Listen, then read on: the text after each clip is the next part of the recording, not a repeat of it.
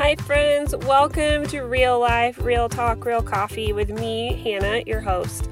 I am so excited to get to sit down with some of the amazing people that attend New Hope Church and hear about how God is working in and through them in their lives. It truly brings me so much joy to just sit down and process life with people over a cup of coffee. And so I'm so excited that we get to do that together.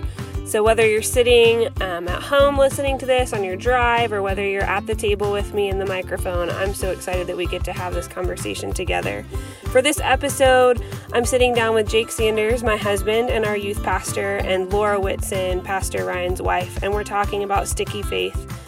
Sticky Faith is just a compilation of research that talks about how to help youth keep their faith after they graduate high school and go off on their own. So I'm excited to have you join us for our conversation, and I can't wait to hear how God works in and through you as you listen to this podcast. All right. Hey guys, thanks for joining us. I love the opportunities that I get to have with you, and we have coffee and tea, Laura, and just the conversations we have because you have a lot of wisdom to offer, and Jake, we're married, so I like talking to you too. Yep. So let's just start off with, what is your go-to drink to have, coffee or tea? What's in your mug? Go. All right. When I'm at Starbucks, I will always order the white chocolate mocha with half the pumps. I actually did not know that you could do half pumps, so that was an exciting adventure for me, because sometimes they're a little too sweet, too much. Jake? Normally black coffee, but tonight is a chai tea latte with a shot of espresso. Interesting. You're not going to sleep at all. No. Well, I'm excited to talk to you guys about Sticky Faith. Sticky Faith for me has been a topic that I've studied a lot because I'm a school counselor, and for my graduate courses I had to do an action research project. And I researched Sticky Faith and the research that went into creating that program. So a lot of it was spent thinking and talking about how we could implement the Sticky Faith model at New Hope for all kids. And it was kind of a big undertaking for a hypothetical project that I didn't think or know would ever happen. But it also brought a lot of really good information to me. And so some background for those of you that don't know is Sticky Faith is research that went into why teenagers either walk away from their faith when they go to college or into the workforce after high school, or why they stick with their faith and continue their walk with the Lord. So one of the big things that comes out of that research is that every kid would have 5 people on their team, which I know both of you know a lot about. Being on people's team or making sure that kids have people on their team. So those people could have big investments in their lives, like being involved in their activities or attending events that they're part of, or it could be smaller ways, checking in with them via text, praying over them. But the main goal is that kid would know they have 5 adults who are invested in them that are from a multi-generational perspective. So I kind of give a background on my take and my experience with Sticky Faith. So how did each of you get introduced to Sticky Faith, and what's your Sticky Faith story, I guess? And Jake, will start with you. Yeah, so I actually heard about Sticky Faith from Hannah, and like most things, I was initially resistant, but then kind of thinking through it, it just made sense going through and thinking through my childhood and like why I ended up going into ministry, why I felt comfortable at church was because my entire life, from 18 down, I was surrounded by adults who invested into me and poured into me and worked alongside me. Laura, what's your Sticky Faith story? Yeah, very similar to Jake, where that terminology I hadn't heard of before until, talking to you and Tim Kenny and some others who read the book. But it's very similar to Jake as well, just looking back over my past, from childhood through teen years, even into college, just seeing there were some strategic relationships that I see now that God put in place to help me continue to walk with Jesus.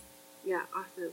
That's a good segue to my next question. So, one of the things that I am privileged to know about Pablo City is that you've been walking with Jesus for a while, and got to do that when you were kids. So, who were some people that were influential in your life that you would consider to be on your team or part of your five, either as a kid or as a teenager or even in college? Who are people that played that role for you? I mean, so I've got a couple easy answers. So there were we had a lot of different youth pastors going when I was in youth group, but one of them, Pastor Charlie, I really resonated with, and it was kind of cool to see. He actually randomly stopped by church when I was I did not expect him. He stopped by. I didn't even know he was in the state, and so it was kind of cool. I still kind of feel like he's on my team, so that was cool. So he got to see you do youth ministry. Yeah. Cool. It was awesome. Brad Wyson was another one, and he was a youth leader, but all the times I remember of him were just times we spent working together. I mean, so I saw him on Sundays and Wednesdays, but the times I cherish with him, and he's passed since. But our times that we went out and we put mulch in the church playground, or we dug trenches and just kind of talked, or we cleaned parking lots, or whatever we needed to do. Sure, but yeah. There was intentional discipleship in those moments. Cool. Laura, what about you? So there are a lot of people that I could point to in my past. My parents traveled a lot, and so I ended up staying in a lot of different homes. And there were families that kind of took me under their wing as their own. But Graham and Maria Smith were one of those couples, and they always called me Laura Smith. And to this day, That's so cool. Uncle Graham, he's passed on, but Aunt Maria, she still calls me, I'm a Smith. So she claims me, and just those constant touches throughout the year, how are you doing? And just their encouragement and their heart and passion for Jesus. And not only just faith alone, but they just love me. Yeah. And then I had youth leaders, Joel and Lori, and both of them were super invested. I remember there were times where I'd have a fight with a friend or break up with a boyfriend, and they would show up at my house, and they would just let me vent and cry, and they would just be there. And I knew that I could stop in at their place at any time, and I'd have open arms with them. And then I would say Kay O'Connor. She was huge influence during college. She just opened her home. Again, just living on campus and kind of that lonely college student, not knowing quite what to do on a weekend or where to go on a Sunday for lunch. And she would open her home. She would pray with me. She would invite me to Bible studies. We would prayer walk the campus together, and her relationship with Jesus, it was one of those she was on fire and she loved the Lord, and there was no doubt about that. That's super awesome. You bring up a really good point that those people are all outside of your immediate family too. So both of you mentioned people that maybe weren't your parents, but that's kind of Sticky Faith's background, is that it would be 5 adults outside of your immediate family. So it's cool to see how even before you really knew what the research terminology was for Sticky Faith, that God put people in your life and in your path, and especially at different stages, like you said, because life looks so different from middle school to high school to college, and that's really cool. Would you say the people that you guys mentioned, were they multi-generational? Were they all kind of the same age group, or what did that look like? Or I think because I was the younger generation, they were all kind of older. So I think, like Graham and Maria Smith, they would definitely be the baby boomer and above. Okay. Cool. Yeah, and then Kay would just be maybe an older generation X. So yeah, just older generation. Cool. Very cool. Mm-hmm. Yeah, a lot of mine were all kind of. There were some that were just late 30s, early 40s at the time, just starting families and young families and whatnot. Mm-hmm. And then a lot of people in my life happened to be like my dad's friends. Oh yeah. So a lot of that, but there were the Mosses or two. I mean, I assume they're not going to listen to this podcast, but they feel like they've been 75 forever. For the past 20 years, they're still 75 somehow. But They were older, and they were a huge part of my faith growing up. That's awesome. Do you feel like those conversations or the time that you spent, I know Jake, you mentioned it was while you were working alongside someone, but was it like an intentional discipling, hard conversations, asking good questions, or was it more the day-to-day, just kind of being there? Laura, you kind of mentioned a little bit of that, but did it feel intentional as a kid, or did it just feel like somebody was just caring for you and looking at? I think a little of both. Okay. Most of the time, I would say it was just kind of that random, just doing life together.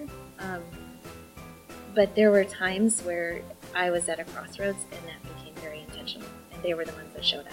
And they were the ones that either called me on the carpet, they asked hard questions. But most of the time, I think it was, they liked me. Yeah. So that when those moments come up, they had already laid that relationship groundwork to be able to be in a spot where you could hear maybe some harder pieces of knowledge or wisdom that you needed but didn't want to hear. Or, yeah. Jake, what about you? Sorry. I think for me, I didn't realize how intentional and how big of an impact Brad was until he passed. Like, he passed, I think I was junior or senior year in college, and it was all of a sudden kind of heart attack, healthy as can be. And it was like, at that moment, like, it hurt, and I didn't realize how big he was in my life until that moment, and how intentional he was. He didn't go work on mulch just because he liked working and spreading mulch. Like, no one does that, but everything he did was a chance to disciple me or my brother, Ryan, or yeah, that's super cool, and it's cool that you are able to look back and see that now, because that's one of the things transitioning to us being in someone's 5. You don't really see the fruit of that work until years later. So, Laura, you bring a really cool perspective to this table because we're not parents. So, one of the things that I would like to know is just how does the idea of knowing the role that people played in your life, and then knowing just a little bit about Sticky Faith and the research behind it, how does that play a role into parenting and raising kids? Is it intentional to set people up in their world to be on their team, or does it just kind of happen, or is it a little both? I don't know. Oh, you asked a good question. Well, I know as a parent, it means the world to me when other people come alongside my kids. And I've seen just as the kids are involved with extracurricular activities, it's just a natural thing. Sure, you know, with coaches or dance instructors. And, you know, we've been so blessed to have coaches and dance instructors that just invest into the kids. But then there's, you know, the intentional relationships from church, and those just mean the world. And just as a parent, and I think I'm starting to see, especially our kids are starting to become adults. My son turned 17. Yeah, that's so crazy. Yeah, and we're starting to see he's forming his own opinions. He's starting to kind of test the opinions that and beliefs that he's grown up in with, and he's leaning more on other people than he is us. And as a parent, you know, it's hard to let him go, but when I know that there are people who will speak truth into his life, who love him, who can come alongside him and encourage him with similar and same values that we have, that just means the world. Yeah, I would imagine that'd be a delicate balance, because I'm sure it would feel hard to not be the one that he comes to, but also being able to trust and know that the people God's placed in his world are speaking that truth. That's super cool that you have that perspective. That would be hard as a parent. Do you think so? Yeah. So not in a role as a parent, but what does it look like for you guys to be on someone's team, to be one of their 5? I know that we all kind of have unique roles that we play at church or just working in school area, but what does it look like, not just with your own kids, but for other kids? How are you on someone's 5 or on their team? Is that something that you are intentional about discipling, or what does that look like? I mean, I think a big part of it is not overthinking it. I don't like get on my youth pastor soapbox, but like I think a lot of people are like scared of teenagers and like, oh no, what do I talk about? But like they're just people. Like, so I think a big part of it for me is just caring for them and asking them about things. One of my favorite things to do is just like let them teach me something. Like they know things I don't. Like, oh my gosh, there's so much that I totally agree with that. Explain this app to me. What is this? Yes. Why would I do that? this? But just give them chances to have someone that they can interact with that isn't going to criticize or just they can kind of be themselves. They don't, I mean, in high school especially, you have to put on a mask and you have to look a certain way. And you have to pretend like you got it together or whatnot. And a big part of being one of somebody's 5, and for me, for high schoolers especially, is being a place where they don't have to do that. Right. A safe spot. Yeah. For sure. Laura, what about you?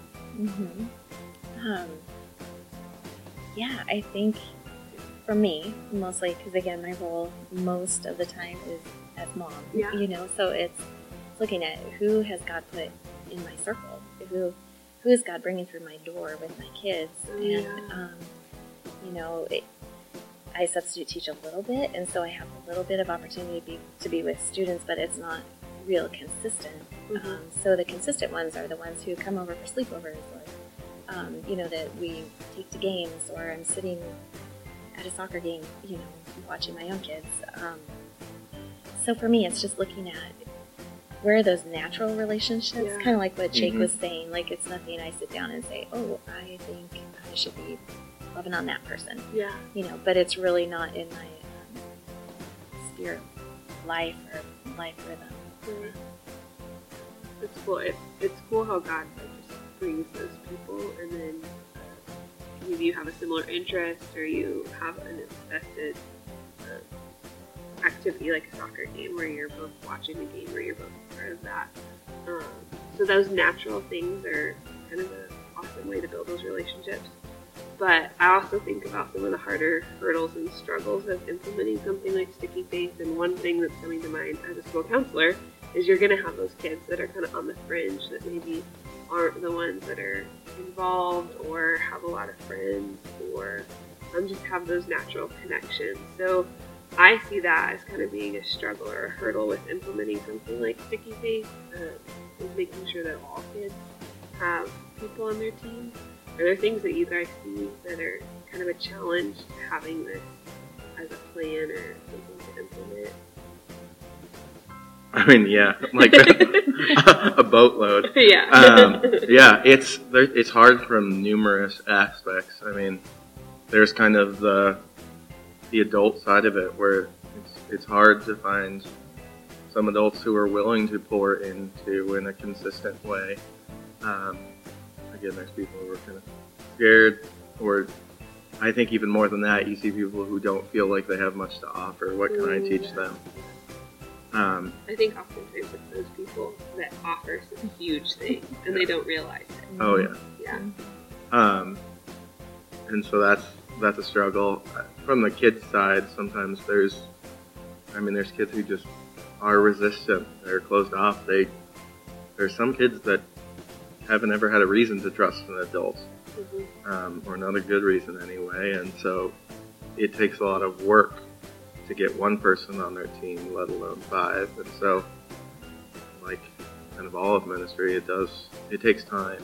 It's not something you're like, oh, good, they have 5 people, they're good now, don't worry about them. Right, that's true. It's hard. You don't just plant a seed, you have to really take care of it. Work the field. Yeah, absolutely. Laura, do you see any other challenges? challenges or hurdles? I think Jake brought up some good ones. I can foresee just personalities mixing, you know, because they have, you know, an adult that's real drawn to a child, but availability or personalities it just isn't a good fit. Or That's something I've had to learn in middle school this year is, so with high school we have a smaller group and I get a chance to kind of interact with everyone and it's a blessing and I get along relatively well with everyone, unless you ask them. But I'd like to think so. Yeah. But I mean, middle school, like an average Wednesday night is 35 to 40 kids. There's no way for me to be on every single one of those kids' 5. Like, it's just impossible. So something we're trying to do is consistent small groups, and so that they have people they can mesh with and people they can build relationships with. And there are some kids who will be like, man, Jake's a little extra, or Jake's just too much, or he just doesn't get me. But for them, maybe it's Nikki, maybe it's Dawn, maybe it's Scott Crandall. Like, it doesn't have to be me. It can be others. So that's a really good point to make, is that there's a lot of roles that people can fill, especially within a church, in kids' lives. It's not the youth pastor or not like a worship leader. So what are some ways that you see that if someone's listening and they're like, oh, I'm feeling kind of convicted to be somebody for kids, what are ways they can do that, or ways that you see maybe from a parent's perspective and from a youth pastor's perspective, ways that people can be present and active in kids or teenagers' lives if they don't know how or where to start? Show up. To what?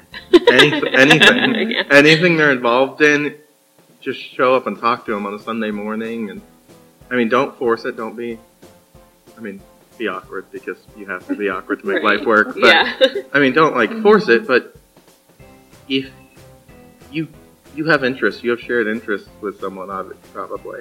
You can find a natural way to start that conversation and realize you don't have to do it all at once, but be intentional about it. Yeah. And just be there. Very true. Yeah.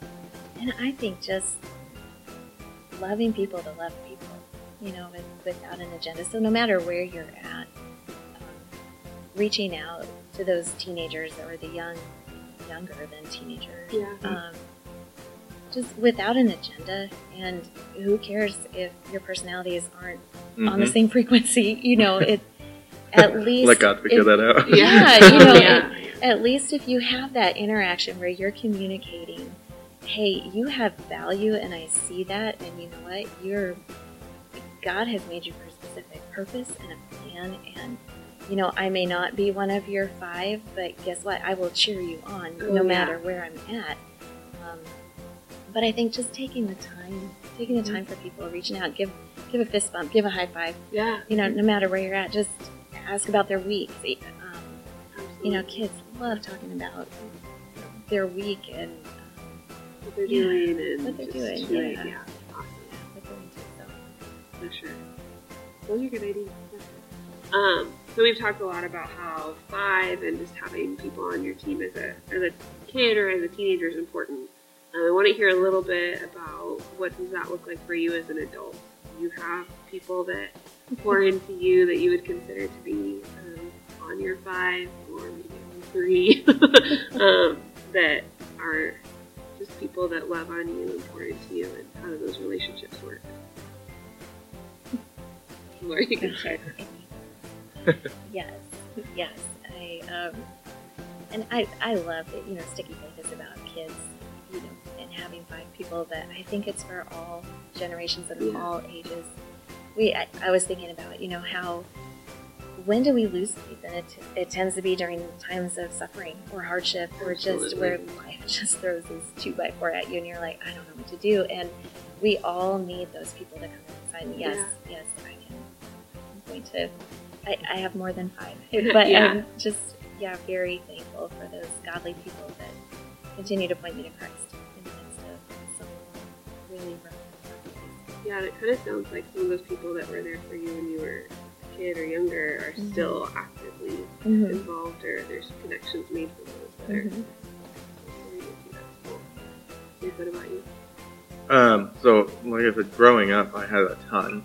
I mean, I probably felt like I had 15 or 20 people, like, kind of in my corner and cheering for me, and I felt more at home at church than I did at home. But going to college, I kind of lost that. You also went to college pretty far away from home. I did get 2,000 miles away, so, yeah, middle of cornfield in Iowa. It's a little different in California. And so I kind of lost that, and I go into Bible college, so you feel like, oh, I've got this. Like, I can do it. Like, I can kind of just bootstrap my own Christianity and make it work, and I'll study hard enough, and I don't need other people. And that ended with just kind of a really, really hard, rough time, just lonely and depressed. And so, kind of, it was important to me to find people again. Like, God kind of convicted me of, you can't do this by yourself. You were never meant to. You were made to be in community. Yeah.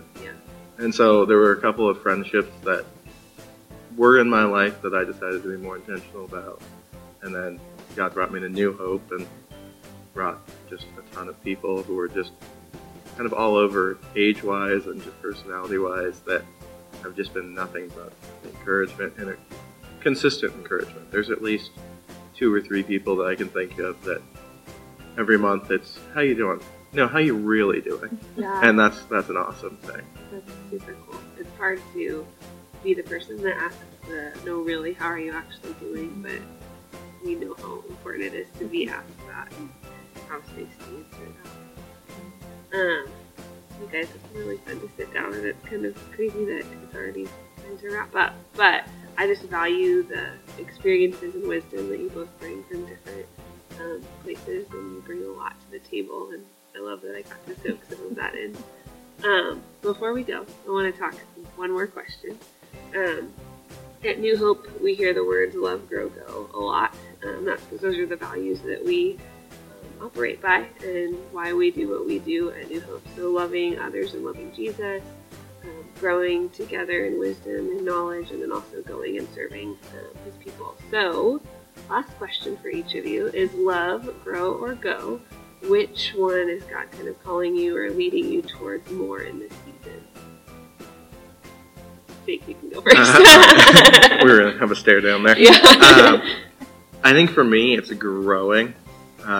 So I hear the vision of New Hope a lot, helping people find and follow Jesus, and being on staff, that's my goal, is to help teens find and follow Jesus. But I can't do that if I'm not aggressively pursuing Jesus myself. Yeah. And so, kind of convicting, challenging, encouraging. What does that look like for you? It looks like studying not just for Wednesday nights and Sunday night Bible studies, and praying not just for, because kind of get wrapped up in work sometimes. Yeah. This is what I have to do, this is what I have to do, but it's kind of setting aside time for just me and Him. Well, with a house full of teenagers, all of them apply. Yes, every moment. Oh, yeah. But I think just in life right now, God's calling me to go. Got a new business venture that I feel like He's calling me to, and definitely it's a business or ministry. Super cool. So very excited about what He has in store. Yes, very scared about what's in store, and just coming at it with a lot of fear and trembling and tons of prayer. But yeah, I'm excited to see what comes of that. Well, thank you guys so much, and it's a blessing to just chat with you. Thank you. Thanks.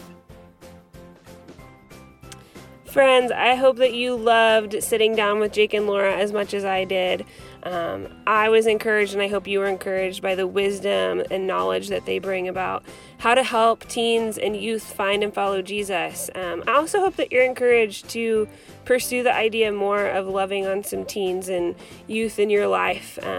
It'll be exciting to see how God uses us and works through us as we continue to love this generation. You may have noticed that our sound quality is not super up to par. We're still working on it, and we're excited to make improvements for our next episode. Speaking of the next episode, if you have ideas for what you want us to sit down and chat about, I would love for you to email me. You can contact me at hannah@newhopeadel.org. So that's HANNA at newhopeadel.org. So excited to continue chatting with you, to continue having coffee. We love having real talk about real life, and of course, we love our real coffee. So we'll chat with you next time. Bye!